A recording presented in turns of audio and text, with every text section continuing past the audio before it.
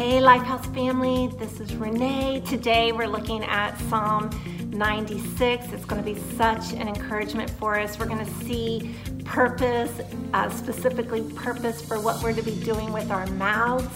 We're going to see the nature of the Lord God and our response to the revelation of who He is. We're also going to see nature, what creation is doing in the reality of who God is. So let's dig in. First of all, verse 1 says, "Sing to the Lord a new song. Sing to the Lord all the earth. Sing to the Lord. Praise His name. Proclaim His salvation day after day." And this new song, actually you have one, and I have one. It's the testimony we have of how God delivered us from darkness and brought us into His marvelous light. And your testimony is unique to you. Your story is unique. It's a new song, and God wants you to proclaim it. He wants you to share and declare His salvation, declare His glory. Declare His glory among the nations, His marvelous deeds among all the peoples. This mouth is for the purpose of proclaiming the greatness of God and the reality that the person I was is not the person I am today because God and His salvation. For great is the Lord and most worthy of praise. He is to be feared above all gods, for all the gods of the nations are idols. Couple things here to apply. He is to be feared. That is a pleasant feeling of reverence and awe of God. It's not the same fear when we talk about being afraid. But an interesting thing about being afraid, I will see if I can find this little note on the original language. Fearing God is often the motivation which produces godly living. And it also said about when you're afraid, fear can be faced with trust in the Lord. With trust in the Lord. So we reverence Him and we trust Him. We get to know Him. And the more we know Him, the more we believe Him. And the more we believe Him, the less the problems of the world are intimidating. So that was a helpful note. And for all the gods of the nations are idols, but the Lord made the heavens.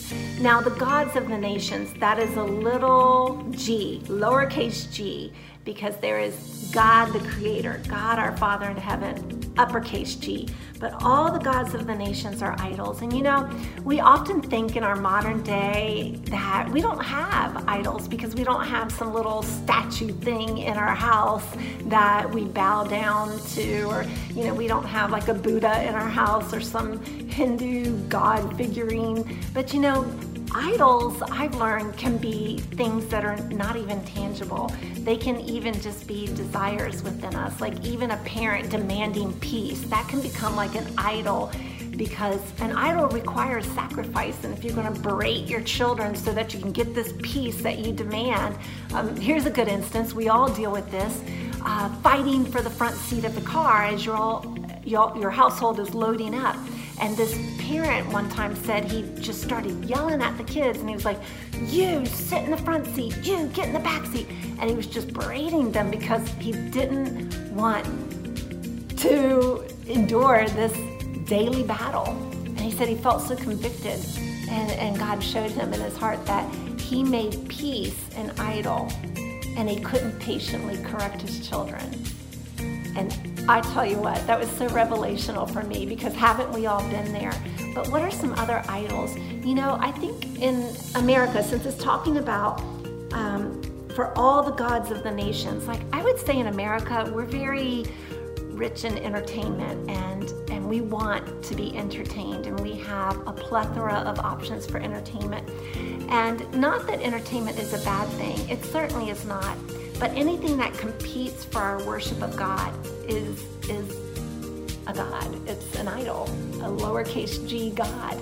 And just for instance, when the African Children's Choir came a few years ago, and we were one of the hosts of some of the singers of the group, and actually we had the choir director with us for the course of a few days. And we agreed as hosts that we would not turn on the television, that we would not play secular music in our home, that these children coming in from Uganda, they come to America to bring the light of God into dark places and to bring hope where people are discouraged. And they are very adamant as an organization that our lowercase g, our gods and entertainment are not influencing and tainting the heart of these children that are ministers of the gospel. So I just think that's such a great example, to ask God to show you and to show me, God, what is it that is crowding out my ability to worship you with an undivided heart? Let's move on. Ascribe to the Lord, verse 7. Ascribe to the Lord, O families of nations. Ascribe to the Lord glory and strength. Ascribe to the Lord the glory due his name. Bring an offering and come into his courts. Worship the Lord in the splendor of his holiness. This is the nature of God that sets him apart. His holiness is his otherness. He is perfect. There is no darkness in him. And if there's anything that you and I think about when we think about God, let the fact that he is holy God come to our minds first. And then the world is firmly established. It cannot be moved. He will judge the peoples with equity. And this is our hope. Verse 10, that this psalm goes on to talk about God as the judge, and he will judge the world in righteousness. He will judge with equity, as I read here in verse 10, that there is no corruption in God's throne. And as Jesus is the just judge, like everything will be brought to perfect judgment on that day. And we rest in that, don't we? So I told you we're going to look at nature and its role here. It says, let the heavens rejoice, let the earth be glad, let the sea resound and all that is in it, let the fields be jubilant and everything in them. Then all the trees in the forest will sing for joy. They will sing before the Lord, for he comes to judge the earth. This creation, why all the sound? Why all the noise of creation? I want you to know that heaven is so loud with the praise to our deserving God. There is such a resounding celebration of God, who is creator of all that is. And how much more should we give him the praise? And I just want us to end with prayer and recognizing that this new song is our song of salvation. And if you've never accepted Christ as your Savior, today is the day of salvation.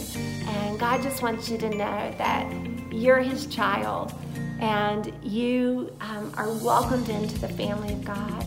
And only the Holy Spirit can convict your heart to understand that indeed your sin has separated you from God, but Jesus paid the price in full for your sin to be removed from your life and for my sin to be removed from my life and to be brought in as a holy and dearly loved child of God through faith in Jesus. So if you haven't done that today, just say yes to Jesus and give God this praise that he's deserving of every day. Your salvation should be just as fresh and causing you and causing me to give God praise. Let's do that.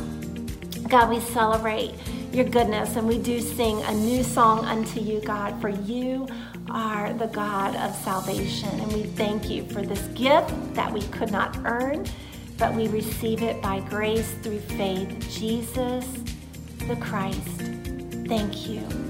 Thank you for giving your life to the fullest so that we can come into new life, eternal life in you and be children of God.